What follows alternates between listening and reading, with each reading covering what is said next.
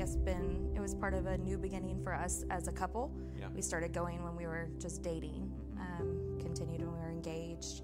It's like a second home for us, I think.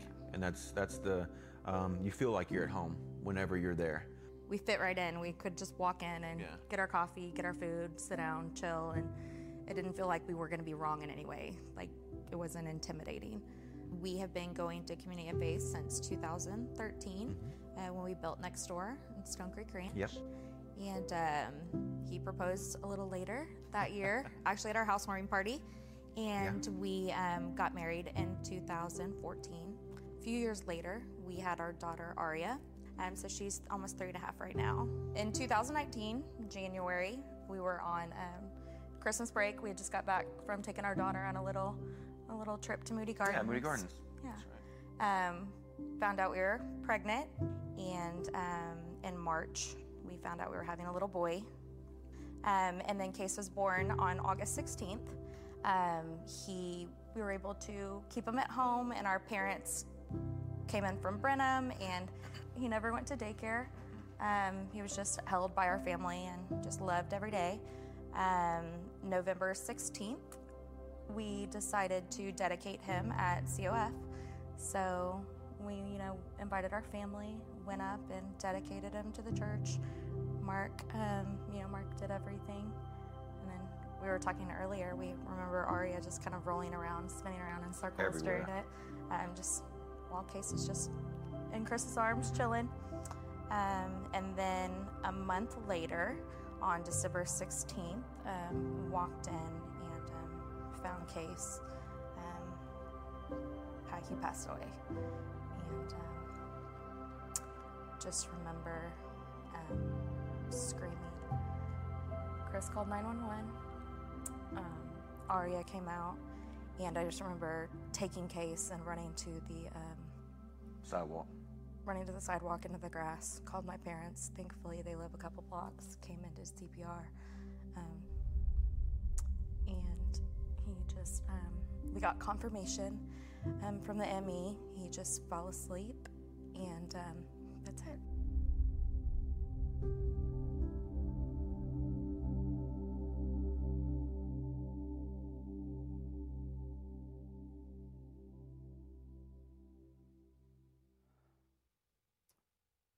Missed expectations.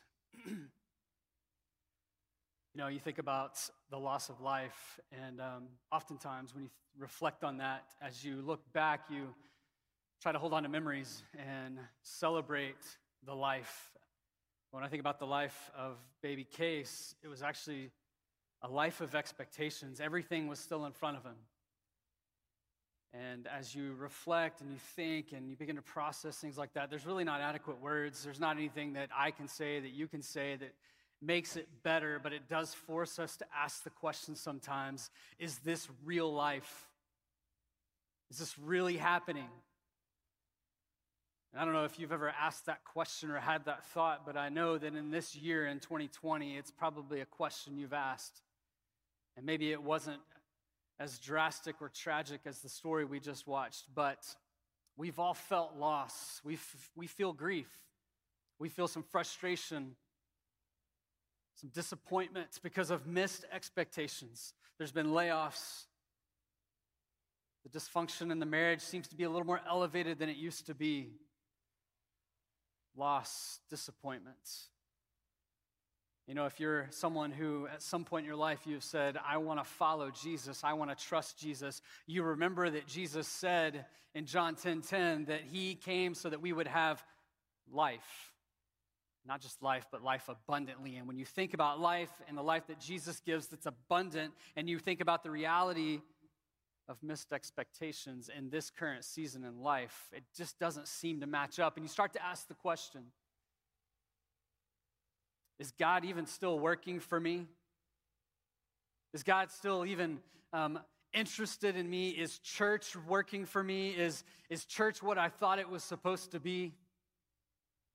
I'm not sure that God has lived up to the expectations that I had for him. And it leaves us in a place of disappointment. And a couple weeks ago, I was sitting in here during this service, the 11:30 service, and Mark asked everyone in the room that was going through a difficult time just to raise their hand. I don't know if you were here that day, but as I looked around, I was a little bit overwhelmed to think about how many people were vulnerable enough to just say, yeah, that's me. But then he asked a follow-up question. He said, how many are going through the most difficult time in your life? And there weren't as many hands up in that moment, but there were still a significant number of hands up. And I started to think, because I was anticipating this new teaching series called Real Church, a blueprint for how the church can be the church. I was looking towards this. I was looking towards this morning. I was like, man, maybe we're missing it. Maybe we're about to jump into something that really doesn't matter. But then I started to process and started to think. When the church launched, and I began to look back even a little bit before the church really kind of took off, not Community of Faith in 2003, but the church, the early church, as Jesus charged the church. I began to think back to that, and just before the church really exploded and began to send the message of Jesus all around the world, there was a group of people huddled together in a room, locked in a room together, dealing with missed expectations, with disappointment. Because a man that they had trusted, that they had followed, had lost his life on a cross. And they had expectations for this man named Jesus. He was supposed to rescue them from the oppression of the Roman Empire. And all of a sudden, he is dead in a tomb. They're frustrated, they're hurting, they're grieving the loss of something dear to them. But we know how the story goes. If you've been around church at all, Jesus comes back to life on the third day, and all of a sudden, things begin to change. He spends time with this group of followers, this group of ordinary, simple-minded, not elite people. He just begins to spend some time with them, and he begins to charge them with what it is they're supposed to do. But the first thing I want us to understand this morning, because I think we can all identify with this, is simply this. It's okay to not be okay. It's okay to not be okay. Sometimes I think we wrestle with that, and we think, man, I gotta get it all together. Now, I think right now, just in this moment, maybe you just need to take a deep breath and just know it's okay to not be okay. We feel that. But in this moment where the disciples weren't all okay, Jesus shows back up in a miraculous way. And after he spent about 40 days with his closest followers, we read in the book of Acts, starting in verse 1, he says this to the disciples. In verse 8, you will receive power when the Holy Spirit has come upon you. He's saying this to his followers. And you shall be my witnesses both in Jerusalem and in all Judea and Samaria, and even to the remotest part of the earth. Jesus says, hey, I'm about to leave you physically. I'm not going to be here in your presence, but there's one that's going to arrive. The Holy Spirit is going to arrive, and you're going to be better off with the Holy Spirit than with me in your presence. But he's charging them with a task, with a purpose. And ultimately, what he's saying is I want you to take the message of me. I want you to take the message of real life to all of the world. That is church. That is real church. The first thing we've got to understand is that church is simply this. It's God's primary plan for bringing real life to the world. So that when we ask the question, is this real life? We have an answer that's solid. An answer that doesn't change, that's consistent. And it's interesting as you begin to read through the book of Acts, this simple group of Jesus followers, they weren't doing this for monetary gain. I mean, there was nothing about this that was about them. It was all about lifting up the name of Jesus because they knew that in Jesus, you find real life. So what I want to do today is I want us to look at this passage in Acts chapter 2 to kind of launch the series. But before we can think about a corporate, a large group of people as the church, we've got to reflect a little bit on ourselves. And what Peter begins to say in this passage, he preaches a sermon. The Holy Spirit lands on this group of people and begins to empower this group of people who are locked in a room a second time, except on this moment, in this time, they're not overwhelmed with fear and disappointment. They're actually looking forward with expectation because they've been promised something. And they go out and Peter begins to preach a sermon. And I read through this sermon this week in the book of Acts, and I timed it because I'm like, man, Peter preached the first sermon to the church. Maybe I should pay attention to that because I always want to get better at what I do, so I need to pay attention to people that already do that. So I timed it, 2 minutes and 31 seconds.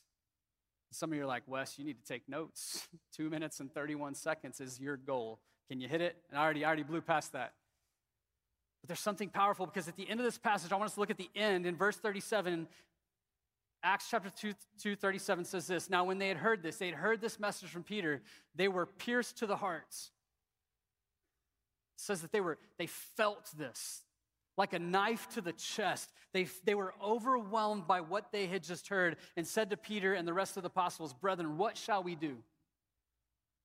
They heard something so powerful, so impactful. They said, we've got to do something based on what we just heard. You continue to read on, and it says that 3,000 on this day in this crowd began to follow Jesus, were baptized in this moment. So I think it forces us, it requires that we take a look at what was it that caused them to be pierced to the hearts? What was it that Peter said that we can look at and observe and maybe stir us up a little bit? To help us process through what it looks like to have missed expectations and to live in this broken, fallen world. Listen, it's okay to not be okay. But the first thing I think we see as Peter begins to communicate is that God meets us there. It's okay to not be okay, but God wants to meet you there. He wants to meet us where we are. In verse 14, it says this, but Peter, taking his stand with the 11, raised his voice and declared to them, men of Judea, and all who live in Jerusalem, let this be known to you and give heed to my words. Look what it says in verse 15. For these men are not drunk. It's kind of random. I'll make sense of that in a second. As you suppose, for it is only the third hour of the day. In this moment, the Holy Spirit has fallen on these disciples, this group of Jesus followers. And they're speaking languages that are foreign to them, and they're speaking them fluently. You see, what was going on here is this was the celebration of Pentecost. This was the festival for Pentecost, which is what the Jewish tradition would do. They would celebrate the post-barley harvest right before the wheat harvest. So it was right in between the two big harvests of the year, and they're celebrating. And thousands of Jewish people have gathered in this place from all over the Roman Empire, from different languages and different cultures, all within the Roman Empire. They've all gathered in this place, thousands and thousands of people. And the disciples are walking around declaring who Jesus is in languages that they've never known before. They've never been exposed to before. See, the power of the Holy Spirit was working in them. And so the result of that is the people that are hearing this, they're like, man, these fools have lost their minds. They got to be drunk. They had a really good time last night, and they've carried it over into today. And what Peter is saying, he's saying, no. Listen, hear me. These guys aren't drunk. He's saying it's only 9 o'clock in the morning. They weren't in a church service. They didn't gather to hear this news, but God met these people right where they were when they weren't even looking for him. Has that ever happened to you? Have you ever understood that and begun to understand who God is and that God cares for you and that he wants a relationship with you? There was a time, that maybe there was a space, there was a season in your life. And one of the things that I think is troubling for us is that we have a tendency to think sometimes when it comes to church or when it comes to God is that we got to get all cleaned up and tidy up and make everything look good first. And then we can have this encounter. God, okay, now you can come over. God, now you can be involved in my life. So no matter where you are today, let me just say, you don't have to tidy up and clean up first. Whether you're sitting in this room, whether you're watching online in a space, or you're watching maybe 3 months from now, as you listen to this, God is meeting you right where you are right now in this moment. You know, if you really want to freak somebody out, as you leave today, or as you get off this online service, make a phone call. And just tell one of the buddies maybe you haven't seen or one of your girlfriends that you haven't seen in a while, say, hey, you know, I've missed you, and I just feel like today is the day I need to come pay a visit to your house. So me and my family are going to come over. I hope you don't mind. We'll be there in about 5 minutes. Some of you already feel the anxiety from that. Because if you're on the other end of that phone call, you hang up the phone and you look at your wife or you look at your husband and you're like, oh, snap, we got to go. And then it is like record time getting the house in order. I mean, you've never worked together as a team like you have in that moment. It's like, hey, honey, you got upstairs, I got downstairs. You're sweeping, you're vacuuming, you're picking up. You're like, hey, babe, what do I do with all these dirty clothes? Just throw them in the closet, all right? Just get them out of sight. Just put them away. What about all these pillows? She's like, just put them on the couch. They go in this order. And I mean, you're lighting candles because it's fall. It's got to smell like pumpkin spice in the house. And it's like, you got to make it look good.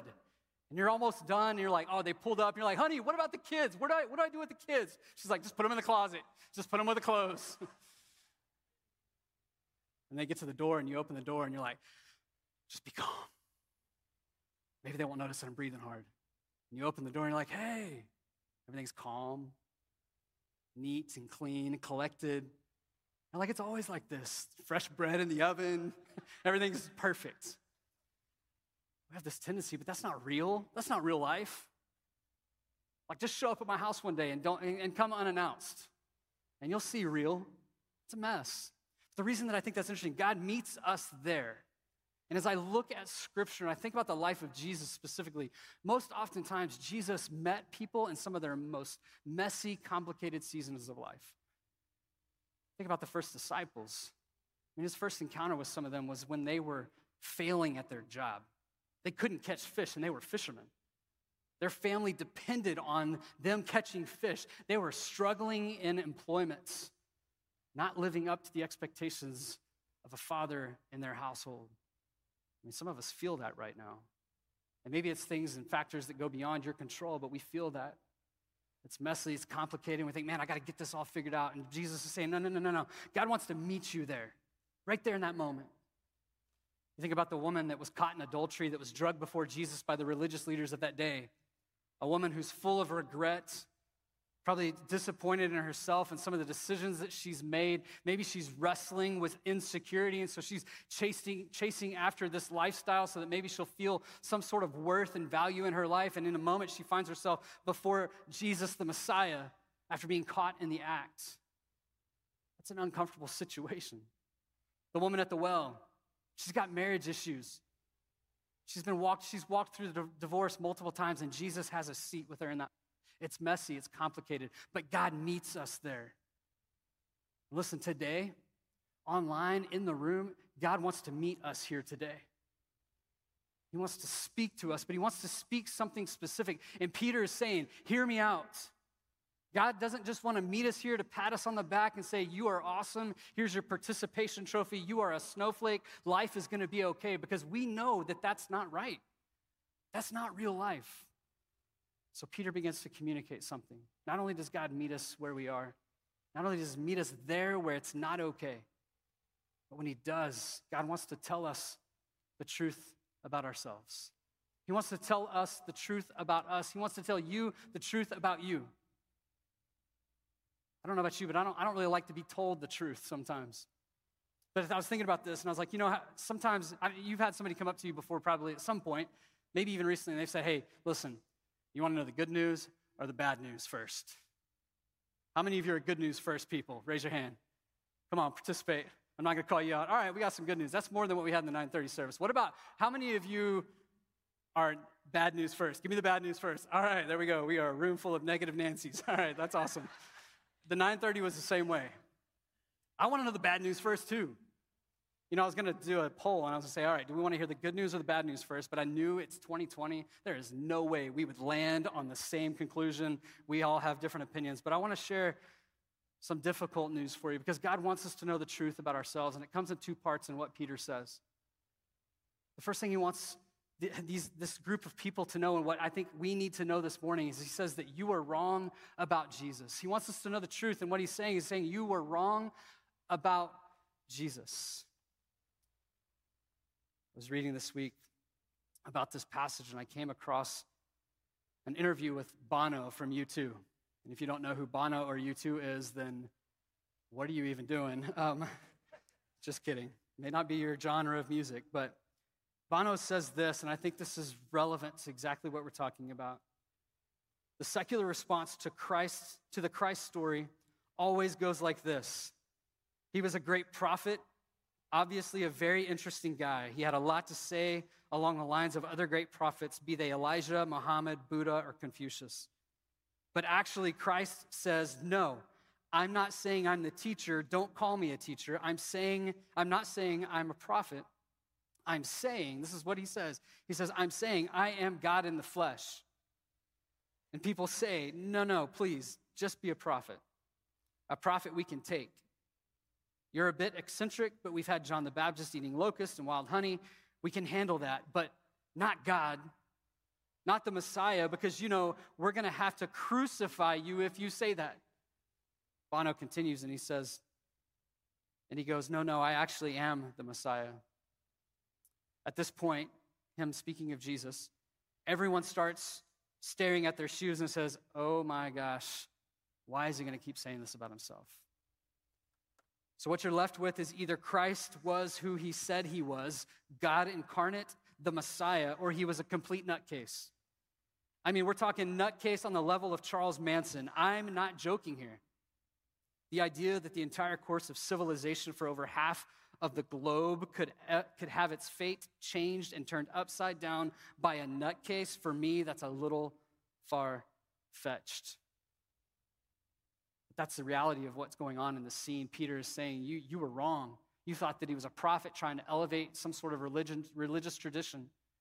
You thought that he was a political Messiah who was going to rescue from the oppression of the Roman Empire. Some of you thought that he was a magician who had escaped to Egypt and been influenced by magicians so he could come back and perform magic on behalf of the people that were around him.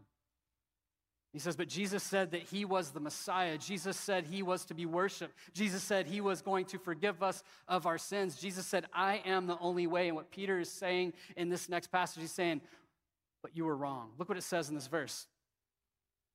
It says, you were wrong about Jesus. Men of Israel, listen to these words. Jesus the Nazarene, a man attested to you by God with miracles and wonders and signs which God performed through him in your midst.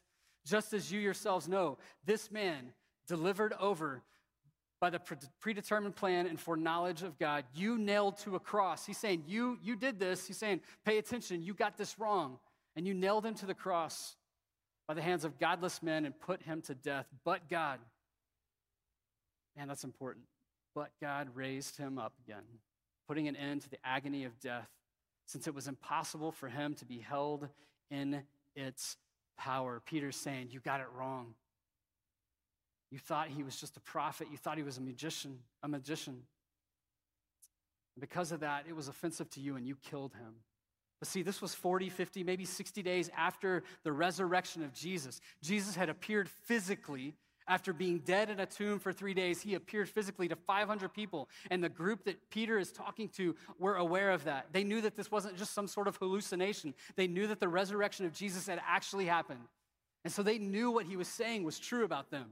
They were wrong. They didn't physically hold the hammer that nailed the nails into the cross to put Jesus up in the air. They didn't physically do that, but he's saying you were wrong and you desired that he'd go away. Have you ever considered that for yourself? Have you ever really considered who Jesus is? It might be the most important question you ask yourself today. Who is Jesus to you? Because you can't afford to get the answer to that question wrong. The second thing he says is this, as he's telling us the truth about ourselves, he says, hey, you were wrong. But he also says you are responsible for his death. You know, the truth is difficult to take sometimes. This week I was weighing my son because we had a virtual doctor's appointment. So my son Cam, he's in 4th grade. He's a trip. And so we get into the bathroom because you got to weigh him before you get on this call with the doctors. I don't know if you've been through that yet. It's 2020. Everything's weird. So we get into the bathroom. We get on the scales. And it was interesting. He got on the scales. It showed his weight. He got off the scales. He got back on the scales. And the weight went down a little bit. And he looked at me and he grinned. He's like, let's try that again. And I was like, man, this is a good scale. Like, we could sell this. He gets back on. It didn't change. And he's like, all right. He goes, you try it, Dad. How much do you weigh? And I was like, all right, so I'm like, how much do you think I weigh? He goes, 150. I was like, I like you. So I get on the scale. He looks down. I look down. He's looking over my shoes. 195. Cam looks up at me. He goes, bro, you need to lose some weight. And just walks off. I'm like, boy, go to your room. I don't want to see you again until dinner, all right? Get out of here. The truth hurts. The truth is difficult to hear sometimes, but what Peter wants this group of people to know is not only were you wrong, but you were responsible. And he's saying that not just for that crowd, but I think it's important for us to recognize, if you go into the passage in Acts chapter 2 and look at verse 39, it says this is for you. This message is for you, it's for your children, and for all of those far off, which would include you and me today. He's saying we were responsible. What does he mean by that? How was I responsible for the death of Jesus? Scripture tells us this. Scripture tells us in Romans 3, chapter 3, verse 23. He says, for all have sinned and fallen short of the glory of God. All. There's no discrimination in that. And then he goes on and continues to say in Romans 6:23, he says, but the wages of sin is death. My sin, your sin, is what put Jesus on the cross. He chose that because there was a payment that had to be made on behalf of me, on the behalf of you. And maybe that doesn't sit well with you. Like, man, that's not fair, Wes. I didn't do anything to Jesus. Don't think about Jesus for a second. Just think about your life. And sin is kind of a word we use in church circles, and maybe we talk about kind of lightly, but what is sin really? Because I think it's important for us to understand this. What is sin? The Bible describes sin in 3 different ways. The first way is this, is that we preferred creation rather than the Creator. We like to take the things that God created for good and we begin to elevate them to places that they were never intended to be, and we begin to worship those things as gods in our life. Scripture tells us this, and it's dangerous.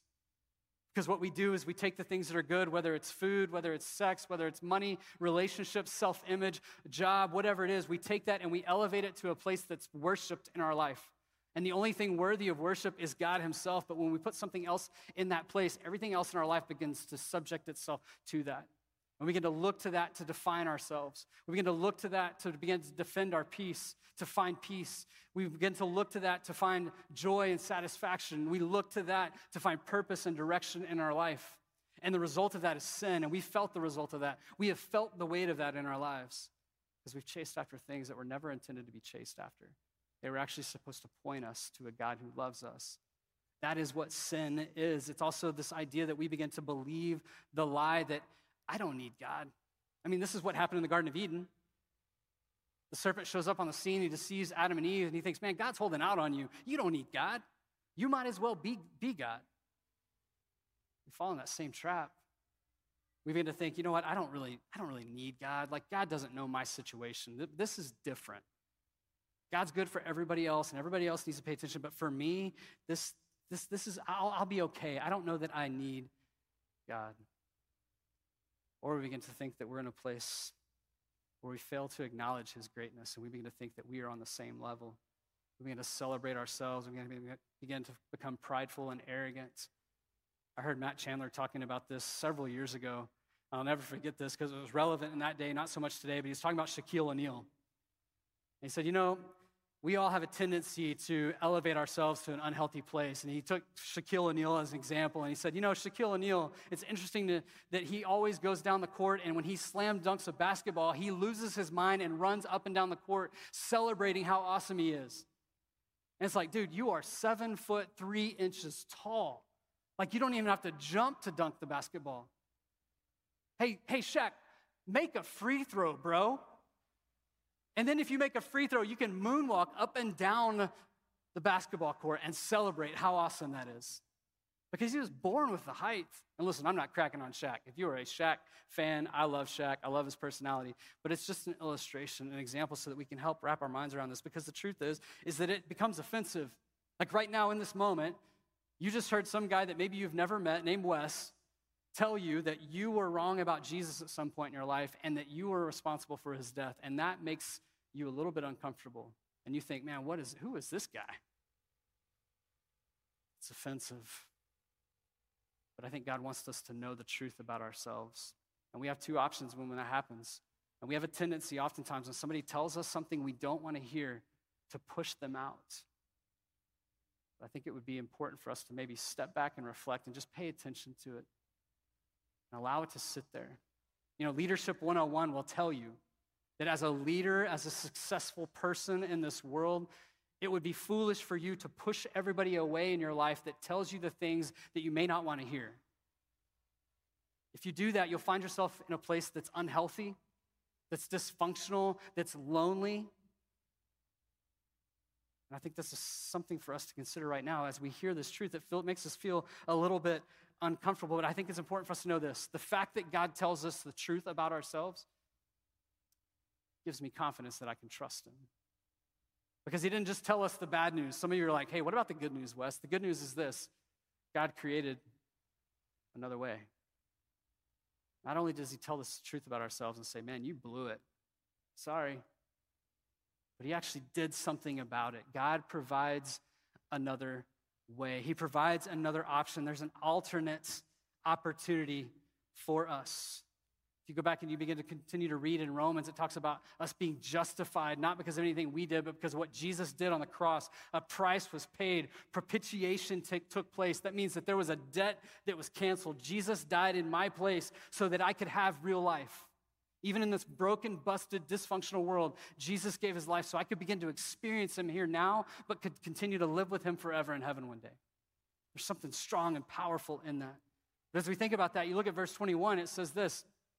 It says, and it shall be that everyone who calls on the name of the Lord will be saved. Saved from what? From death, from the consequences of the life that I've lived, a life of sin, and the best case scenario for me left on my own is to pay for the life that I've lived. And we don't like to talk about that a lot, but it is an eternal separation from God in a place that we call hell. What is hell? It's a place we go where we spend eternity paying for our transgressions. And that doesn't make me feel good, but God did something. And what it says in this next passage, look at verse 31. It says, he looked ahead and spoke of the resurrection of the Christ, that he was neither abandoned to Hades, nor did his flesh suffer decay. Those two things are important because what it's telling me is that in Jesus, as I begin to place my faith in Jesus, that in Jesus, his victory over death and hell is my victory over death and hell. That's heavy. That's significant, and it would be terrible for us to miss that today, that in Christ, I get to experience what he won on my behalf. But not only that, Jesus didn't suffer, his flesh didn't suffer decay. What that means is every single one of us in this room, we are gradually suffering the decay of our flesh. And you're like 18, 19, 23 years old sitting here today, and you're like, no, not me. You're going to be 40 one day, and you're going to be 50. And then you're going to be 60 and be like, oh, shoot, that guy at Community of Faith was right. My flesh is kind of struggling. We are all suffering the gradual, slow decay of our flesh because of the result of our sin. But what this verse is pointing out to us is what theologians call imputed righteousness. In other words, Jesus' obedience is my obedience. Jesus' righteousness is my righteousness. And when I place my faith in him, God doesn't look at me and look at my life and say, dude, you blew it. You were screwed up. Get away from me. He looks at me and he sees Jesus. He sees perfection. He sees righteousness. He sees value. He sees worth. He sees weight. And he says, I want to be with you because of what Jesus did on the cross. There's something specific we need to pay attention to in this.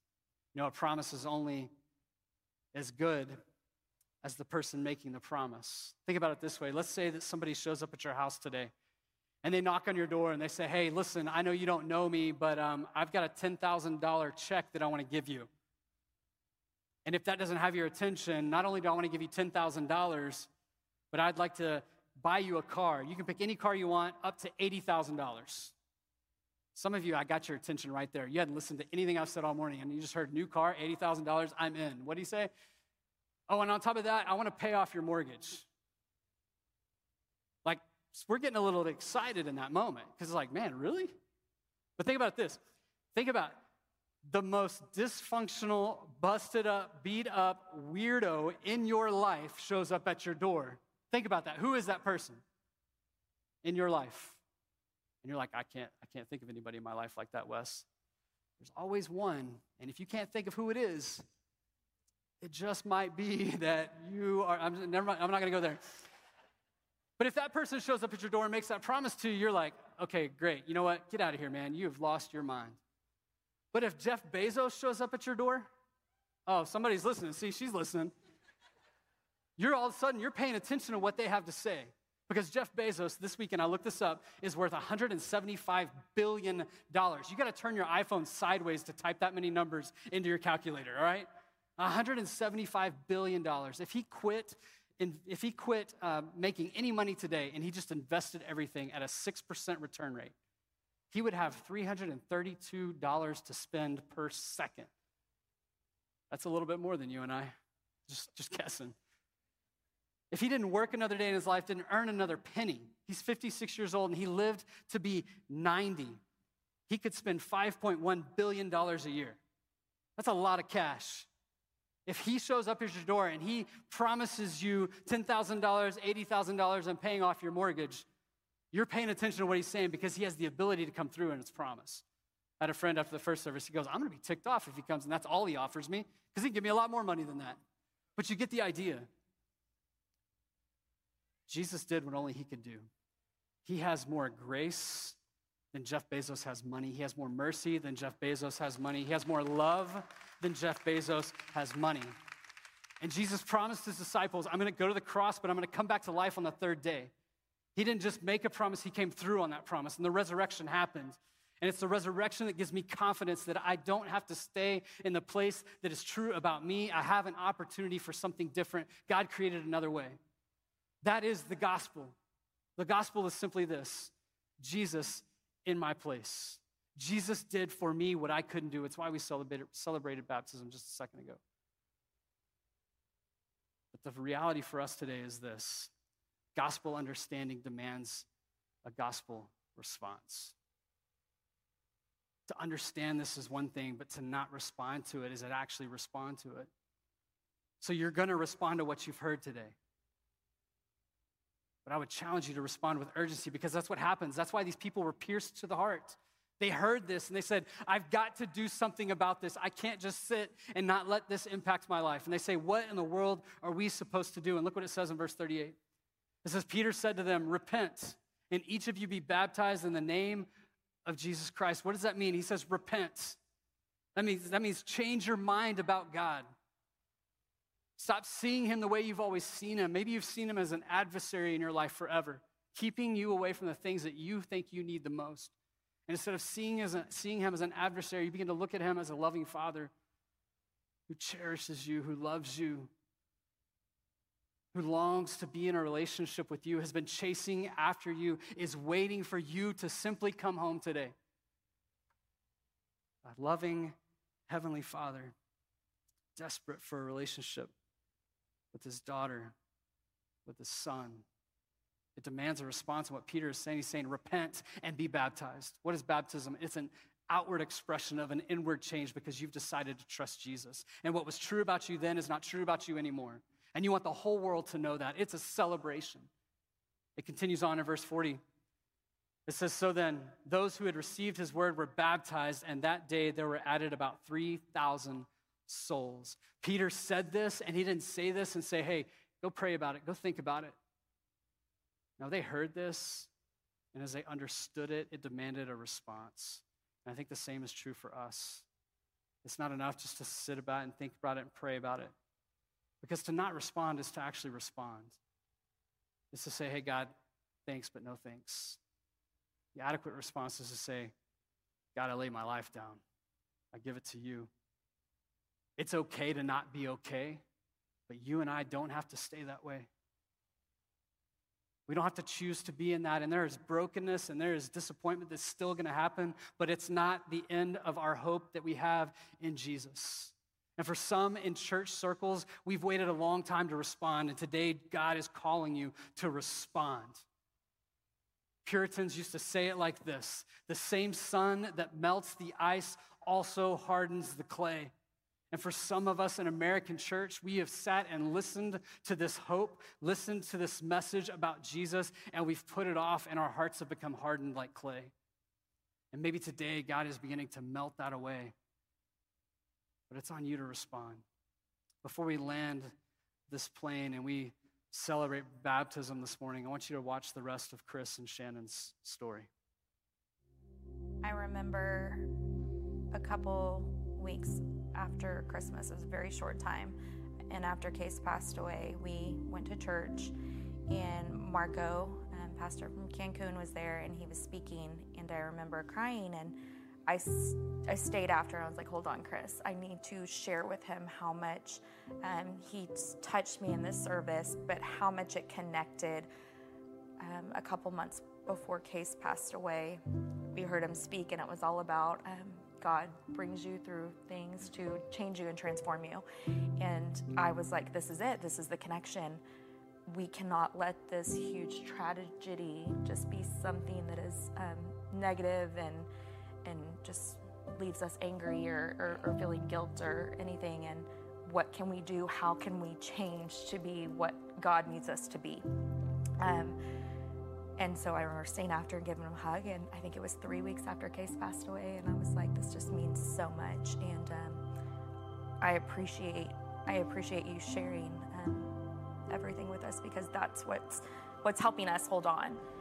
And we saw that baptism was going to be coming up shortly after that, and it was something that we talked about we wanted to do together, because without each other and without God kind of being at the center in our own life and at the center of our marriage, which I never understood why it was so important before this. I was baptized just like Chris was when I was younger, but it was going to have a new meaning now. It was the only thing getting us through Case's passing, besides Aria, like our anchor baby. Without that closeness to God that we've got, we weren't stuck in anger, we weren't stuck in guilt. Those things still come up, but just having that faith is what it was able to give us peace. Like, God has his plan, and we're going to spend eternity with Case. And I think for our own kind of individual relationship with God, and then our relationship with God as husband and wife, it was really meaningful to be able to get in that water together and have those words spoken to us. I remember when we got in the water, I just had to share with Birdie, we're doing this because our son passed away, and the only thing that's getting us through this is our love for God, and we know God loves our son and us. Yeah.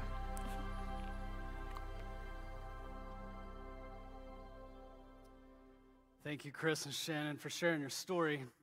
I do want to let you know that a really cool part of their story that's just recently kind of happened is on August 16th of all days.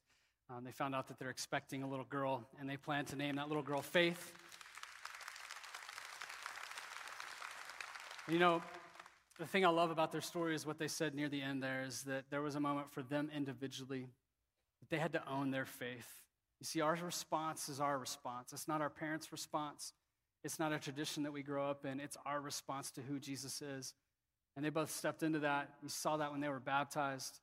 It doesn't mean that every story is going to tie it up in a nice little bow and a happily ever after story. There's still grief, and they would tell you that there's still a lot of grief as they mourn the loss, as they deal with missed expectations, but that in Jesus, here's the deal.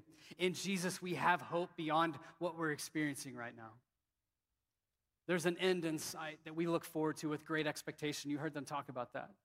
And so where does this land for you this morning? Gospel understanding demands a gospel response. And maybe you're sitting here today and you feel the weight of that because you recognize you've never responded, and God's not calling you to respond somewhere in the future. He's calling you to respond now, like in the next 5 minutes. And he's pulling at you and he's saying, hey, I want to come in and I want to reign in your life because what I have for you is good. It's for you. He's for you. His love is strong for you. He's not an adversary. He's a loving heavenly Father. Would you respond to that today? Would you respond by just saying, I'm going to lay my life down. I'm not going to be the number one priority in my life anymore. I'm going to allow Jesus to be. I'm tired of living for myself. I need to live for something different because living for myself has gotten me nowhere that I intended to be. It just got me to a place of missed expectations. If that's you today, would you just pray with me for a second? Let's pray together. If today you would say, I need to respond, and the response I need to make today is to simply lay my life down and say, Jesus, I trust you. I follow you. I repent. I recognize what's true about me. But I also realize that God provided another way, and I want to respond to that. So right now, just tell God that. Say, God, please forgive me of my sins. Tell him, I've made mistakes. Own that. Take responsibility for that. Let him know that you realize you've fallen short, that your life has fallen short. Thank him for sending Jesus. Thank him for giving you another way out. Thank him for loving you. And ask him, say, God, give me the power to live for you forever. In Jesus' name, Amen. Listen, if that was you today, I know that there's a lot that showed up today. You're planning to get baptized, but in the story, in this historical moment where the church took off, this real church launched, people made this decision and they immediately were baptized. And maybe today you're like, man, there's no way I could do that. I didn't come prepared. You didn't come prepared, but we were prepared. We have everything you need. We have the clothes, we have the towels, we have the masks, the gloves. We have everything you need. We're videotaping it. It'll be live streamed if you want it to be live streamed. We've got everything. There's really no excuse. You're like, Wes, I don't have anybody to go with me. Listen, I'll go with you. In just a second, I'm going to walk right out these doors, and you can follow me. I'll wait for you. Maybe to respond for the very first time to who Jesus is in your life and to let the world know that you've given your life to him. So we're going to sing. For those that maybe you're in a place you're like, listen, I'm a Jesus follower.